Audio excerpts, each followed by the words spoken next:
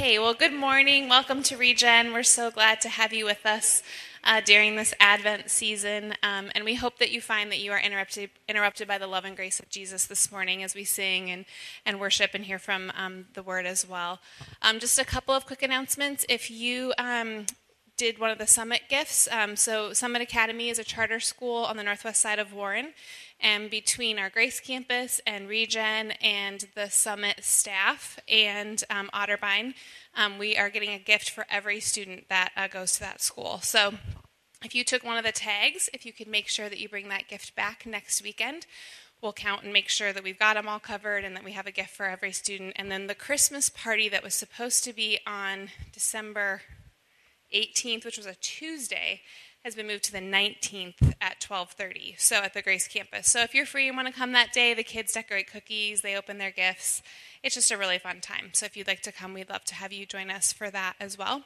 Our check-ins this month, if you have a social media account and use the hashtag RegenGives, goes to the Crocevera family, who is church planting in Sicily, Italy.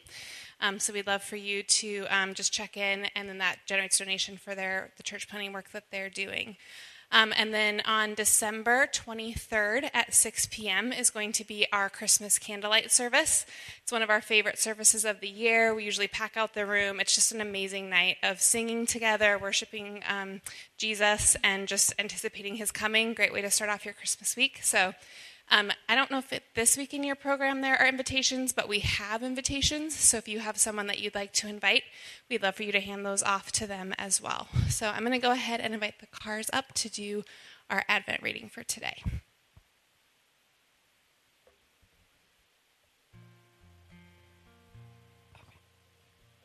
Good morning. I'm Renee. It's my husband Mike and our daughter Madison. We live in an anxious, fearful world. Every day we turn on the news and log on to social media, and we brace ourselves to see if there is a new crisis or tragedy sweeping our nation.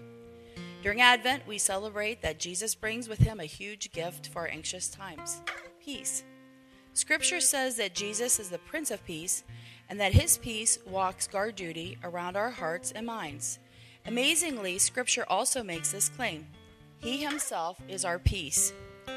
Peace isn't something that Jesus has, and it's not something he makes, and it's not something that he gives.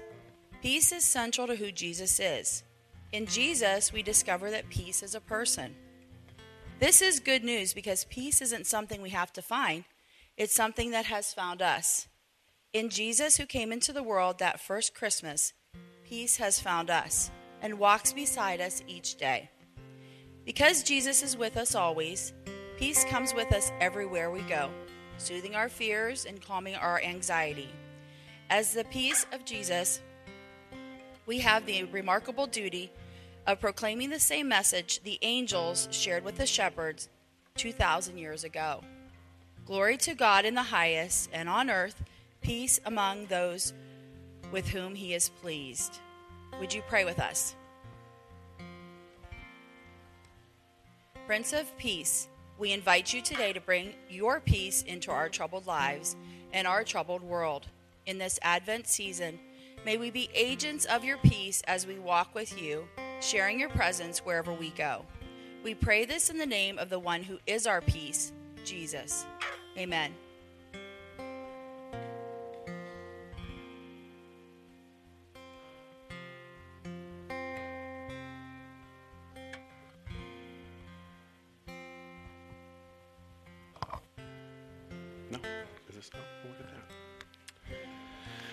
One of the ways that we worship and participate in the life of the people of Jesus is through an act of giving.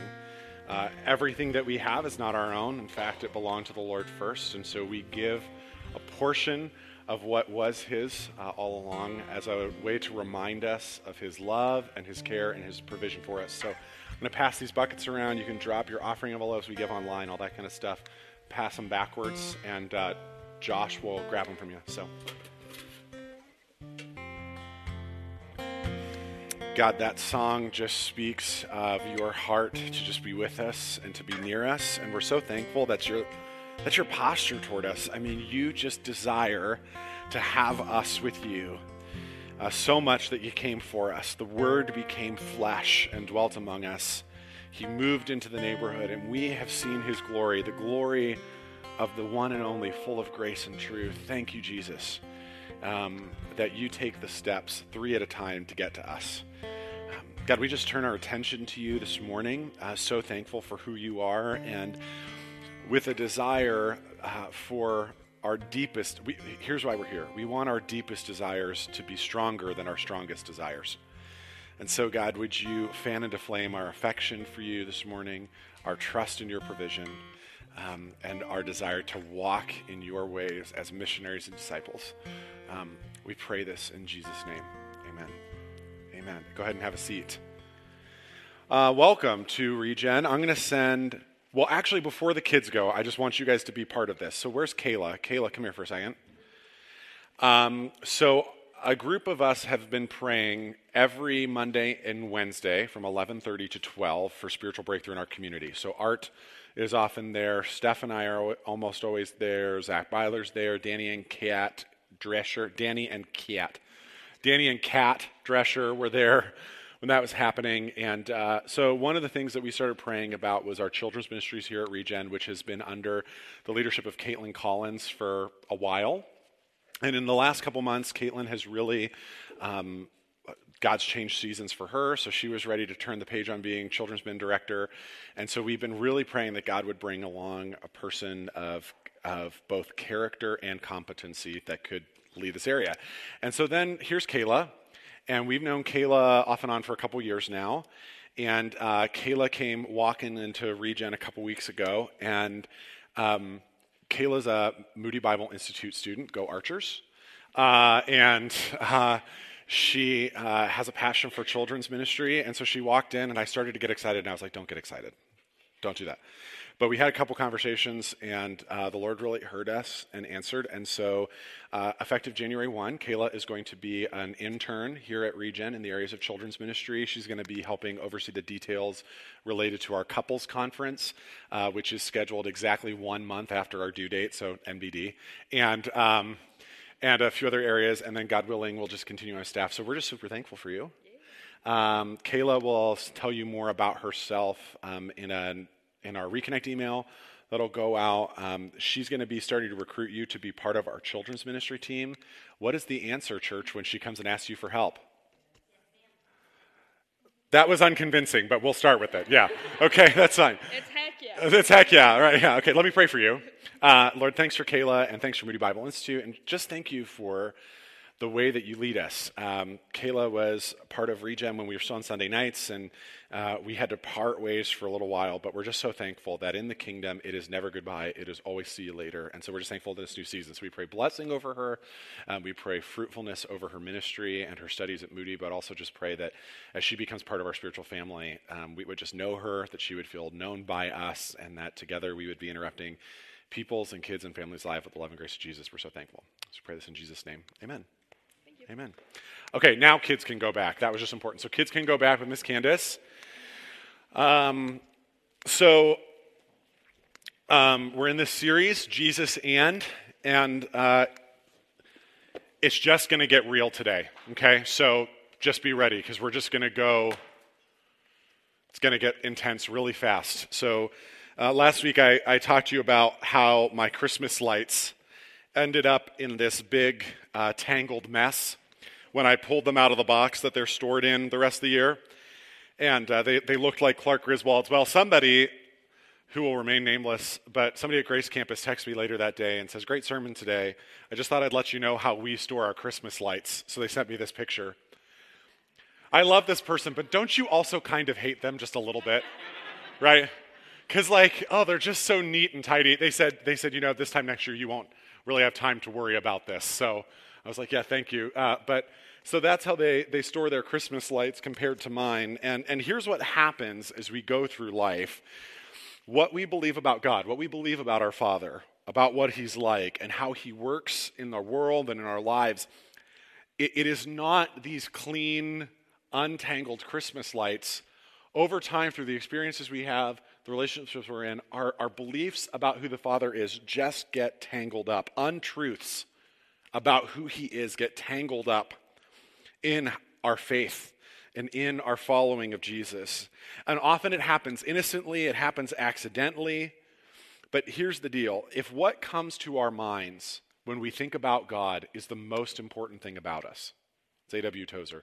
If what comes to mind when we think about God is the most important thing about us, then we darn tootin' be making sure, there's a phrase I've never said in my life. Wow, pray for your pastor.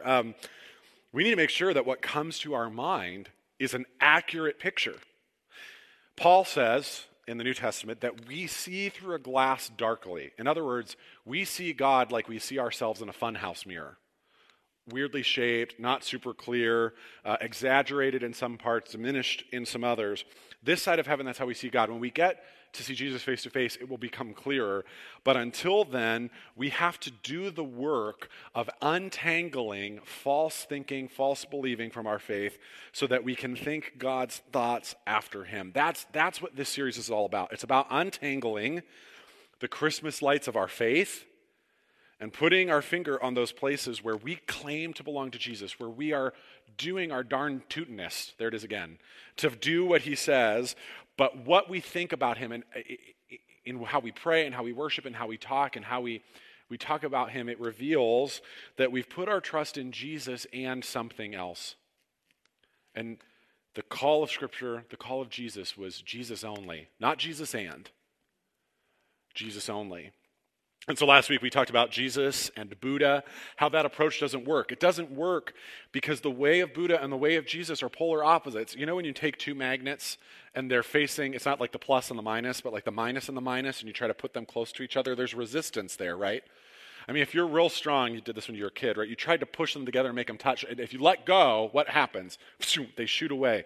That's the way of Jesus and the way of Buddha. They're not pointing to the same truths, basically, at the end of the day. The way of Buddha is about earning our way, we hope, into this thing that this guy randomly found while sitting under a tree. The way of Jesus is the Jesus who goes to all the work and to all the lengths to invite us back into his family, right? And so we can't put these things together either accidentally, because oftentimes Christians have this more Buddhist idea of heaven about this escape or this idea about karma, or we can't do it purposefully and be like tolerant and metropolitan and hipster, right? Jesus' call is Jesus only. And to be fair, we do the Jesus and thing all the time. Even the most sincere Christians, I have Jesus ands in my life. Jesus and success, Jesus and the way people view me. I mean, we all have Jesus and security. Sometimes it's good things. It's like security and it's family and it's providing for them. But sometimes it's bad things. Sometimes it's like Jesus and sex and Jesus and pornography. There's these spiritual strongholds of power and money that kind of get into us, and we have a problem. Listen, if I'm 5 minutes in and I'm rolling up my sleeves, just get ready, because it's going to get real. And when we live in this world of Jesus, and we have to unhitch from that and instead remember that the work of following Jesus, there is work. The gospel is opposed to earning. It is not opposed to effort.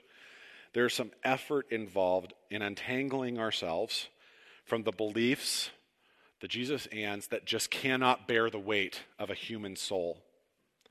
So here's what we're looking at today. Have you ever noticed how after somebody loses a loved one or loses a baby, they'll say something like, I guess God needed another angel in heaven. They'll say, heaven gained another angel today. Have you ever heard people say this? I mean, watch on Facebook. I mean, it's there all the time. You'll see it in sympathy cards. You'll even hear it if you go to like a calling hours or a funeral. That's how people console themselves or console others as people go through the lines. We live in this vaguely spiritual culture that is becoming both more vague and more spiritual all the time. It's great fun to be a part of the people of Jesus because we have clarity about these things. It's one of these areas where some sort of like Christian-sounding thing has taken root. But let me be clear about this. We're not yelling at our culture today. We're not really yelling at anybody, but we are having a conversation about sincere Christians who, with the same heartfeltness that they say, Jesus loves me, this I know, for the Bible tells me so, will say to their loved ones, it's okay, God took that baby to be an angel in heaven. And what I want to show you, like I showed you last week, is how what we're trying to do in those moments is offer good news to people. We're trying to comfort them. I think it's well-intentioned. I think it's well-meaning. But we're actually offering people news that's not really all that good. We're offering people news that isn't really that good when we are called to be people of good news. I bring you good news of great joy that is for all people. God took your baby, God took your mom, God took your friend into heaven because he needed another angel is not good news. And I'm going to show you why. If you're new at Regen today, or newish, I am going to throw more scripture at you in this one sermon than I would do in maybe a 6 or 8 week series. Because what we need to do is we need to grow in our ability. We're going to spend 8 weeks doing that this summer. We need to grow in our ability to understand the whole narrative of scripture. Because when we don't, when we just pop verses like multivitamins, okay? When we just pop like, he himself is, like, he'll walk guard duty around our hearts and minds in Christ Jesus. He'll provide, and it makes me feel good for 5 minutes. What happens is we lose sight of these chain links running through the Bible, telling a whole story. The whole Bible is this story that points to Jesus with themes and motifs and subplots. And sometimes you have to, and they all kind of weave together. Another way to think about it is into this story that points to Jesus, beginning to end. So what we're trying to do is grab onto one of these threads and hang on to it all the way through the Bible. Fun fact, what we're doing is theology today. We're becoming theologians, which means +6 on your intelligence roll, but -3 on your charisma roll. That's a Dungeons and Dragons joke for you. We're doing theology. So we're going to look at kind of the whole narrative of Scripture and to give us 3 things to remember, and it's going to get real. So let's dive in. So that first slide, Dan, says humans do not equal angels. Humans do not equal angels. So God created human beings in his own image. In the image of God, he created them, male and female, he created them. There's some repetition of words there, that's important. Human beings, men and women alone, have the right to be called image bearers of God. There's something unique in our createdness that causes us to reflect God's own nature in a way that no other creature can, including angels. Angels and people are separate created beings. Pop quiz, here's your biology test for the day. It's your favorite. See, we keep having quizzes in this series too. It's real, it's intense, and there's quizzes. I mean, why not come to church? You know what I'm saying? So, are apple trees and giraffes the same thing? Okay, that's concerning. Okay, so Dan, could you pull up some images for me? Because evidently we need. Okay, are apple trees and giraffes the same thing, church? No. Are mice and radishes the same thing? No. Are tomatoes fruit? Oh boy, I don't know. So listen. Humans and angels are as different as giraffes and apple trees. In other words, after you die, you do not receive an upgrade and become an angel. Every time a bell rings, what happens? Nothing happens. 0 things happen. Do you know why? Angels don't have wings. Angels don't have wings. Seraphim and cherubim have wings. There are winged creatures in the book of Revelation. They are not angels. What do angels have on top of their heads? Oh, see, you're nervous now. Some of you are saying, Kathy Brick got it right. She said nothing. That's right. There's no halo. There's no circle. There's nothing. And where do we get this idea? We get it from culture, right? We have this mental picture. So on the left is a Far Side cartoon. I used this back when we preached on heaven in November of 16. It's a guy. He's got his halo, but he says in his thought bubble, I wish I'd brought a magazine. Because he's just sitting on a cloud, right? Like what else? And then the guy on the right says, I'd love to see Elvis perform with John Lennon, Janis Joplin, Jimi Hendrix, Buddy Holly, and Keith Moon, but not if I have to spend eternity standing in line for tickets. But right? So our culture gives us this idea, even paintings give us this idea of angels having wings and halos. They don't. Our other cultural connotation for angels comes from Precious Moments dolls that our grandmas had on their mantelpiece. Then somebody at Grace Campus said, listen, I collected Precious Moments when I was in high school. I had a curio cabinet in my room. It's like, still weird, man. Still weird. Okay? And they're not. They're not cuddly. They don't have wings. Anytime in the Bible an angel is seen, the first things they say are, fear not. It's not like their way of saying hello. They're saying fear not because whoever sees them is having a full-blown panic attack, because angels are intimidating creatures to behold. Angel comes from the Greek word angelos. It means messenger. That's what Psalm 103 gets at. Praise God, you messengers, those who carry out his plans, listening for each of his commands. Not praise the angels. The angels are told to praise, okay? Angels are not worthy of worship. Angels are messengers enlisted in God and the enacting of God's will in the world. They are a separate created being. We do not become angels when we die. Something else happens. We are given new bodies. Let me show you how this works in quick succession. First, the Bible's clear Jesus is greater than angels, right? I don't like to say the Bible is clear because sometimes it's not. This one is. Look at verse 13. God never said to any of the angels, sit in the place of honor at my right hand until I humble your enemies, making them a footstool under your feet. Therefore, angels are only servants, spirits sent to care for people who will inherit salvation. The book of Hebrews was written to these early Jewish Christians who were kind of prone to thinking of Jesus as an angelic being. The book of Hebrews is like, he's not an angelic being. He's greater than angels because God has never said to an angel, sit at my right hand. God has never said to an angel, I'll put your enemies as your footstool. Jesus is not an angel. He wasn't an angel. He is God. He is greater than angels, and he does not become an angel. He becomes like us. John 1, verse 14. So the Word became human and made his home among us. He was full of unfailing love and faithfulness, and we have seen his glory, the glory of the Father's one and only Son. So I looked up that word human. New Testament's written in Greek. Looked up the word human in Greek, church. What did it say? The word became still human, right? Not angels. You do not become an angel. Jesus becomes like us. He is made incarnate, which in Latin means flesh. He takes on flesh. Christmas is about God becoming a man, not God becoming an angel. He is announced by angels. At Christmas, we celebrate that Jesus becomes a human being.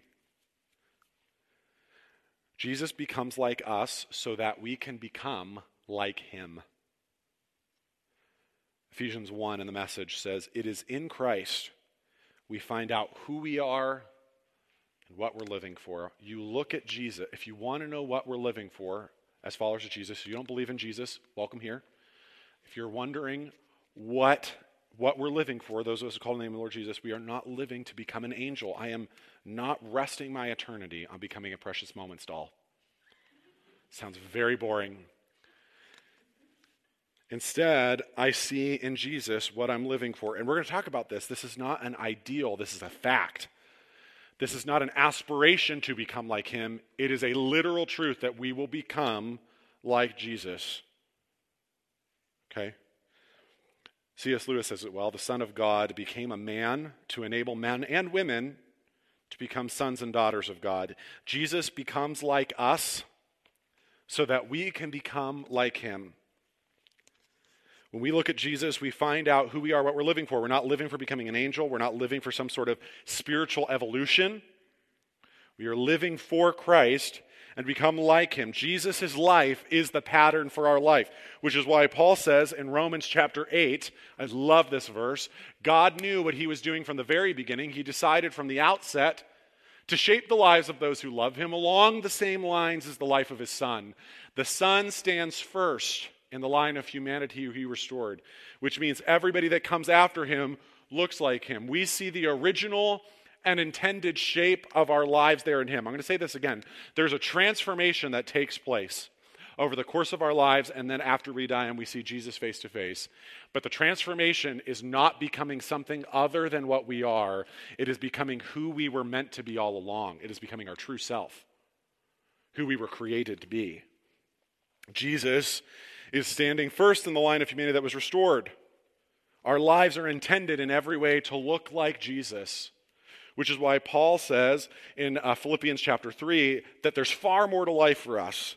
We're citizens of high heaven. We're waiting for the arrival of the Savior, the Master Jesus, who will transform our earthly bodies into a body that doesn't have wings until a child rings its bell at Christmas time. No, transform our earthly bodies into glorious bodies like his own.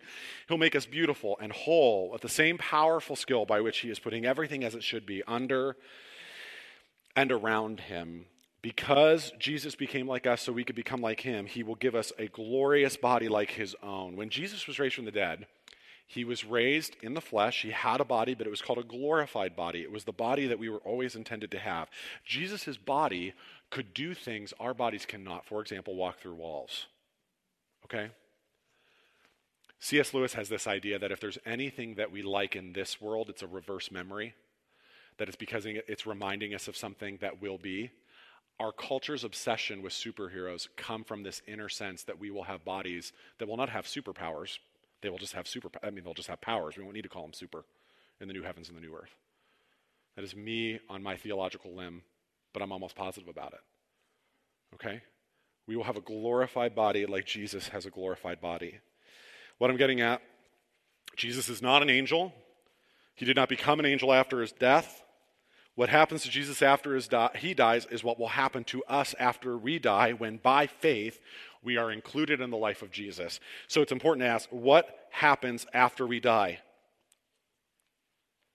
It's not like on topic, but it's not off topic. So I want to start with some things that are not true. First of all, we do not become an angel.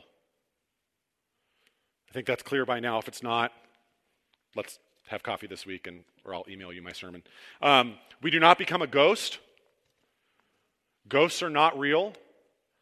If you encounter a ghost that is a demonic spirit masquerading as a ghost, you can kindly ask it to leave. In the name of Jesus, would you please leave? You don't need to yell. It can hear you. The louder you yell does not equate with the faster it will leave. Your authority is not tied to volume.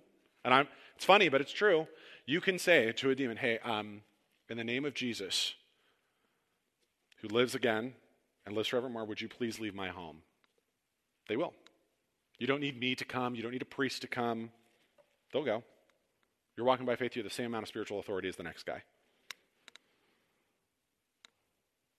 We do not become a ghost. We do not need someone to pray for us.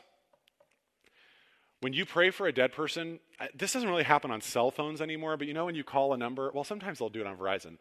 You have called a Verizon wireless customer whose number is no longer in service. That is what you do when you pray for the dead. It doesn't get anywhere, right? You're calling out into the ether, nothing happens. You don't need somebody to pray for you. By the way, somebody encouraged me to remind you there's no such thing as an angel of death. There is one in the book of Exodus, but its job is not to carry you from one life to the next. That's Jesus' job. Jesus says, when everything is ready, I will come and get you. He does not say, I will hire a messenger to come get you. He says, I will come and get you myself so that you can be where I am. So sorry, touched by an angel. We do not watch over our loved ones. We do not watch over our loved ones. This is disappointing to people because they find comfort in the fact that their mom, their dad, they're watching over us. First of all, this is not the Lion King, okay? The stars will not align so we can talk to our dad after our death. Here's the thing. On Christmas morning, your parents bought you some great toys, or Santa, whoever bought the toys, and you open them. All the Christmas ads, do you notice this? The Christmas ads are all these families just having so much fun playing together on Christmas morning. That is not real. Listen, some kids get in Call of Duty and go into the basement all day. You know what I'm saying? They want nothing to do with mom and dad after the gifts are open, right? Thank you, vehicle, for my enjoyment. Please leave. And by the way, make me a sandwich, And here's the deal. That is what heaven is like. When your loved ones get to heaven, their primary concern is not you anymore. It is Christmas morning. There is plenty of other stuff to occupy them with. And here's why that's true. In heaven, we come so clearly face to face with our Father's ability to provide for and protect us that I think in heaven we'll feel silly for all our anxiety, number one. And number two, because we see so clearly how well our Father protects us and provides for us, our loved ones are like, Father's got it, I'm going to go play. Right? There's a great cloud of witnesses in the book of Hebrews, but they're just kind of cheering us on, and I kind of feel like that's like every once in a while some people are like, oh yeah, great, and then back to whatever they're doing. So what happens after we die? To be absent from the body is to be present with the Lord. I say this at funerals. It's true. The minute we die, we come face to face with Jesus. I say at funerals, on such and such a day, so-and-so was born, and on such and such a day, they met Jesus, they met their Savior face to face. I say this regardless of how a person lived their life.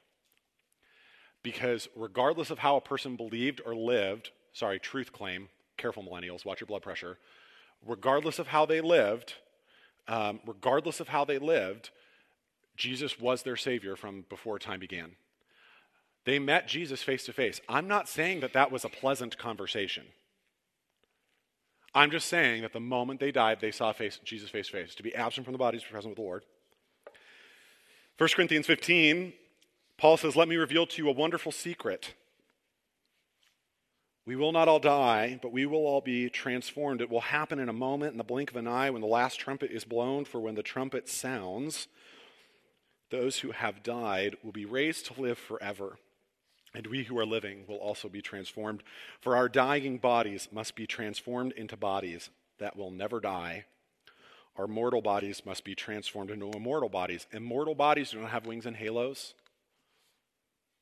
Immortal bodies are like us.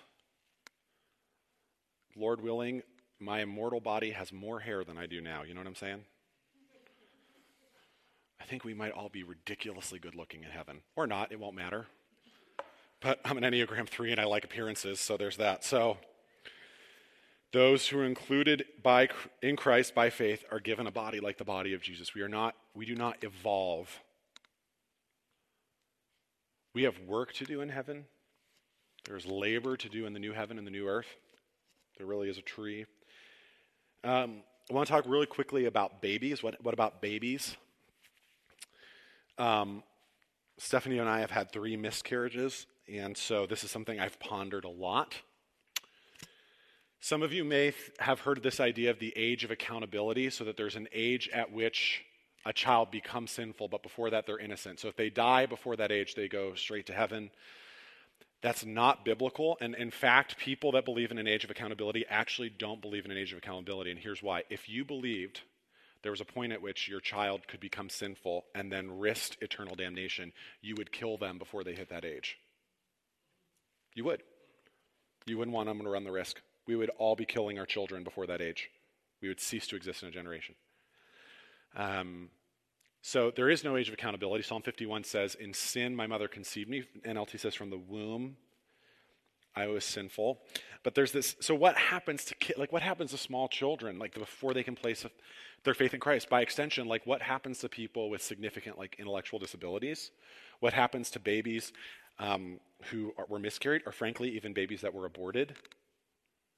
These are important questions. There's this interesting thing that happens to King David, and it's talked about in 1 Samuel 12. We're preaching through 1 Samuel next year too, so we'll kind of get there. But David, the king of Israel, has an affair with a woman named Bathsheba. He kills Bathsheba's husband when he finds out that Bathsheba is pregnant.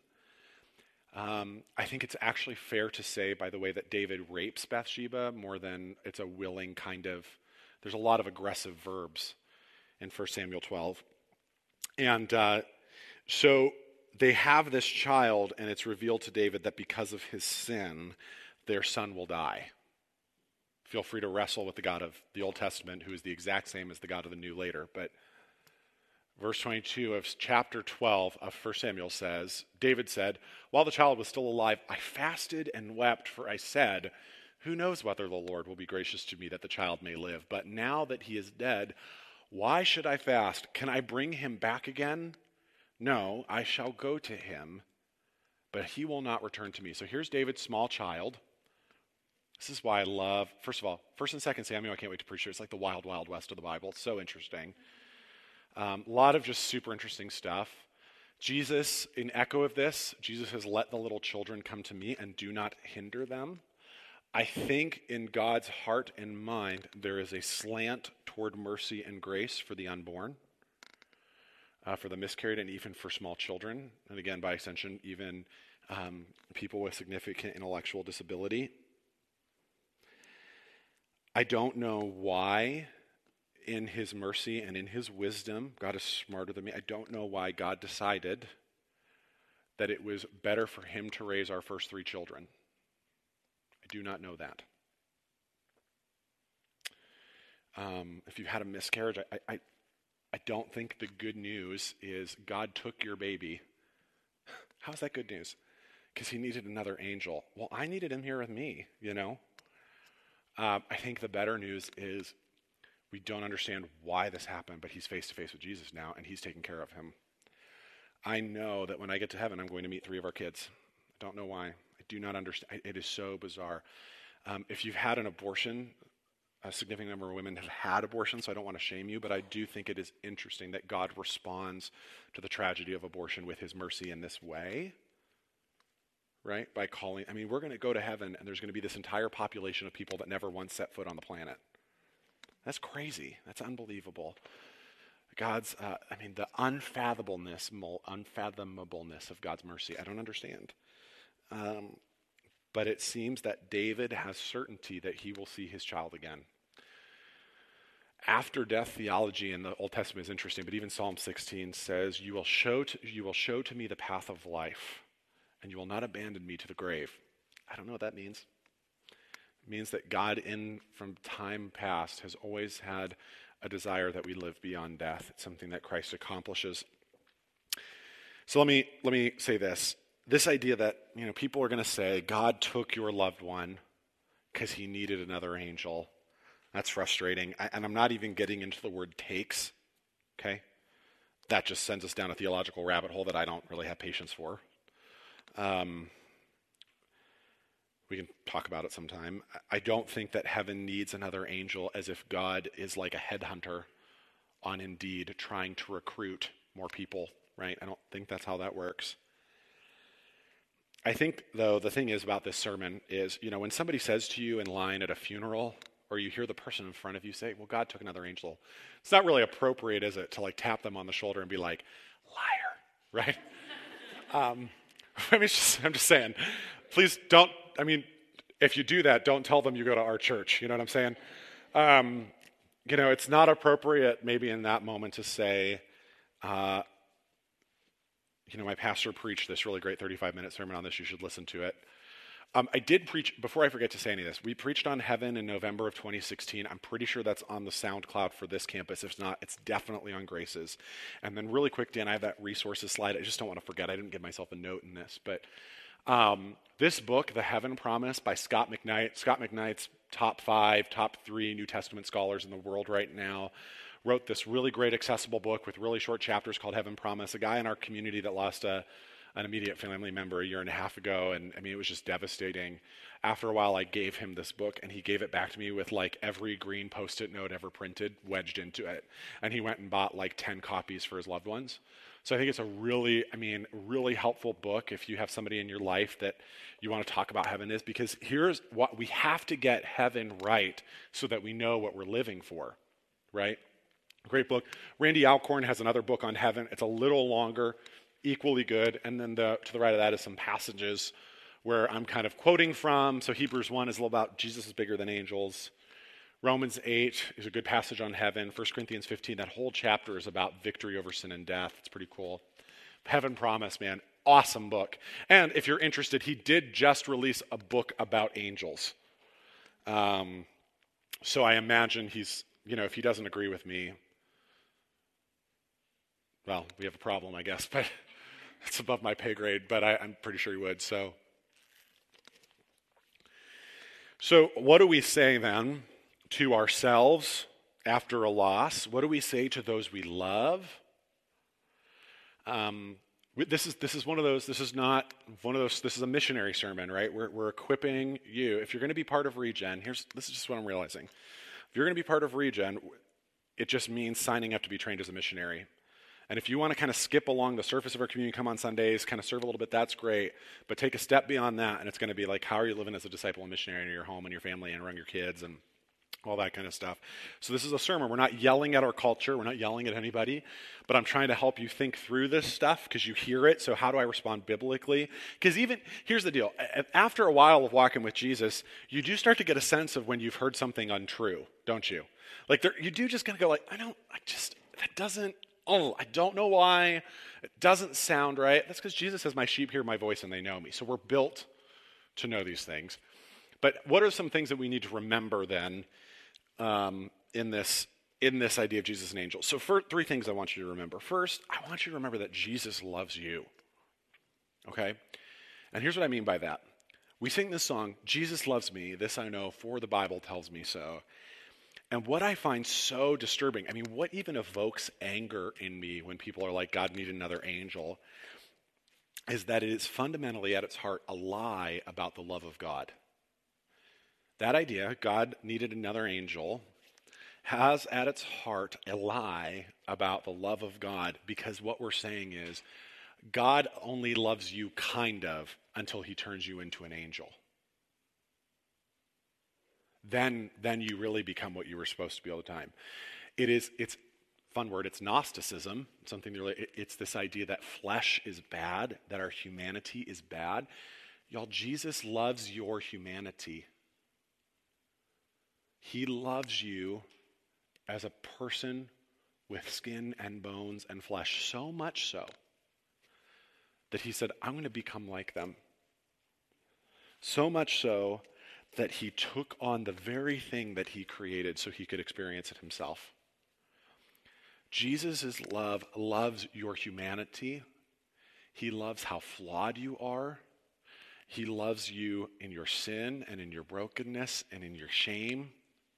He loves you when you're stuck in a rut in marriage. He loves you when you're stuck in a rut spiritually. He loves you. He loves your humanity. So he doesn't need to transform you into something else so he can love you more. He loves you as you are. Now, there's transformation. Ephesians 1, it's in Christ we find out who we are and what we're living for, but it is not a transformation into something that we are not. It is a transformation into something that we were always meant to be, our truest self, our whole self, who we really are in Christ. So first, remember that Jesus loves you. Second, remember, which is probably the most generic point I've ever made in a sermon, but it's important. Second, remember that Christmas leads to Easter. Okay? So the same Jesus who comes to us as a child is the same man who dies and rises again. Christmas is the first salvo in a war that Easter ultimately wins, because the coming of Jesus in a manger leads to the resurrection of Jesus from the grave, and in that moment, death dies. All death dies. The power of sin is canceled. And this means that even though death then is a necessary part of his life, even tragic deaths of small children, tragedy of miscarriage, the tragedy, I don't care. Somebody in our community lost their mom a few years ago. The tragedy of whatever it is a part of our life now. It is a necessary part. It is a part we can't shake or we can't escape forever. However, the promise of Jesus is that death is not the final word in our lives. The promise of Jesus is that he is the Lord of death and that he will lead us through death into the other side, no problem, and bring us to where he is so that we can be like him. Our hope then is in that. Paul says we do not grieve as those without hope. That's the difference between Christians and non-Christians, right? Christians have a hope that when their loved one dies, that's not the end of the story. Now let me caveat that too. I'm going to really mess with you now. If heaven sounds attractive because you'll primarily get to be reunited with your loved ones, you don't want heaven. You want a family reunion. Heaven belongs to the people who would be disappointed if after 1,000 years they found Jesus wasn't there. That's who heaven belongs to. If heaven sounds good, because all the fun things you ever wanted to do and all the people that you love and all of the good food is there, just puddles of queso that you can dip a chip in at any time. If that's why you want heaven, you don't want heaven. If you would be satisfied in heaven if Jesus wasn't there, you don't want heaven. The greatest good news for us in this moment is that our loved ones were not taken into heaven. However it happened, our loved ones are face to face with Jesus. And they've been carried into that. The last thing is we need to remember that God is good. Jesus loves us. Christmas leads to Easter, that God is good, that heaven will be as good as God is good. And our loved ones who put their life and their faith into the hands of Jesus will greet us again. Our journey will meet an end. We will come home. We will see Jesus face to face. We will join with our true spiritual family in the presence of our Father forever. However, here's why I think Christians who know better say God needed another angel. It's because we're scared of the H word. It's because we're scared of the H word. So a loved one dies, and we don't know what happens to them after. We don't know where they are. We're worried about hell, and so it is easier for us to say our loved one became another angel. Here's the deal. Don't cover up a life of bad missionary work with bad theology, please. Don't cover up a life of bad missionary work with bad theology. You're placed in your family. You're placed in your workplace. Wherever your feet are, you are called to be a missionary. Think about that triangle we sometimes draw in our church, up, in, and out, up our relationship with the Father, in spiritual family, out, growing the spiritual family. We don't get to do out except in this lifetime. And so we're in our family and we're at our Christmas parties, we're at our Thanksgivings, and we kind of do this whole, preach the gospel at all times, and when necessary use words, and they'll see my good example. And that's true sometimes, but every once in a while you need to actually say something. And we don't, and our loved ones die, and so we cover up our bad missionary work with bad theology. Don't do that. It doesn't help. It doesn't help.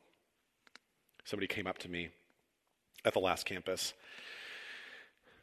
and she's in the last half of her life and lost a daughter at a young age, and she says, "You didn't know this. Today's the day that my daughter died." And she said, "I just wanted you to know, and you need to let people know that as hard as some of this stuff is to hear, it is only in walking through these kinds of categories and this kind of thinking that we heal.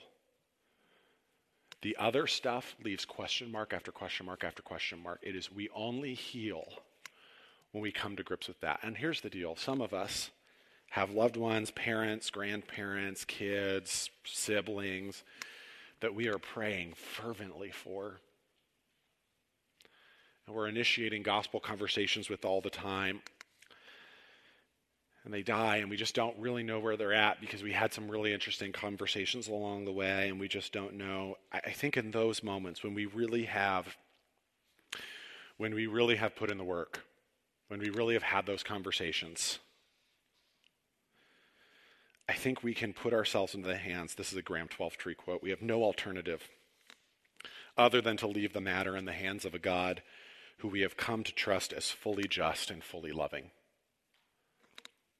We have no alternative but put our loved ones and ourselves and the matter itself in the hands of a God we have come to trust as fully just and fully loving, a God who says he desires that no one should perish.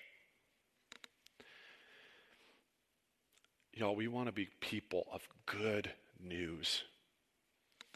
And half-truths are easy to say at the time. They're tweetable. I'm learning that if it's pithy and memorable and seen on Facebook, it's probably false. But Jesus says, "Come to me and find rest for your souls." What is bizarre, and doesn't entirely make sense to us in this life, is that the hard truths of who Jesus is are just as restful as some of the nicer things that we hear. We want to be people of good news. We don't become angels after we die. We see Jesus face to face. Let's pray.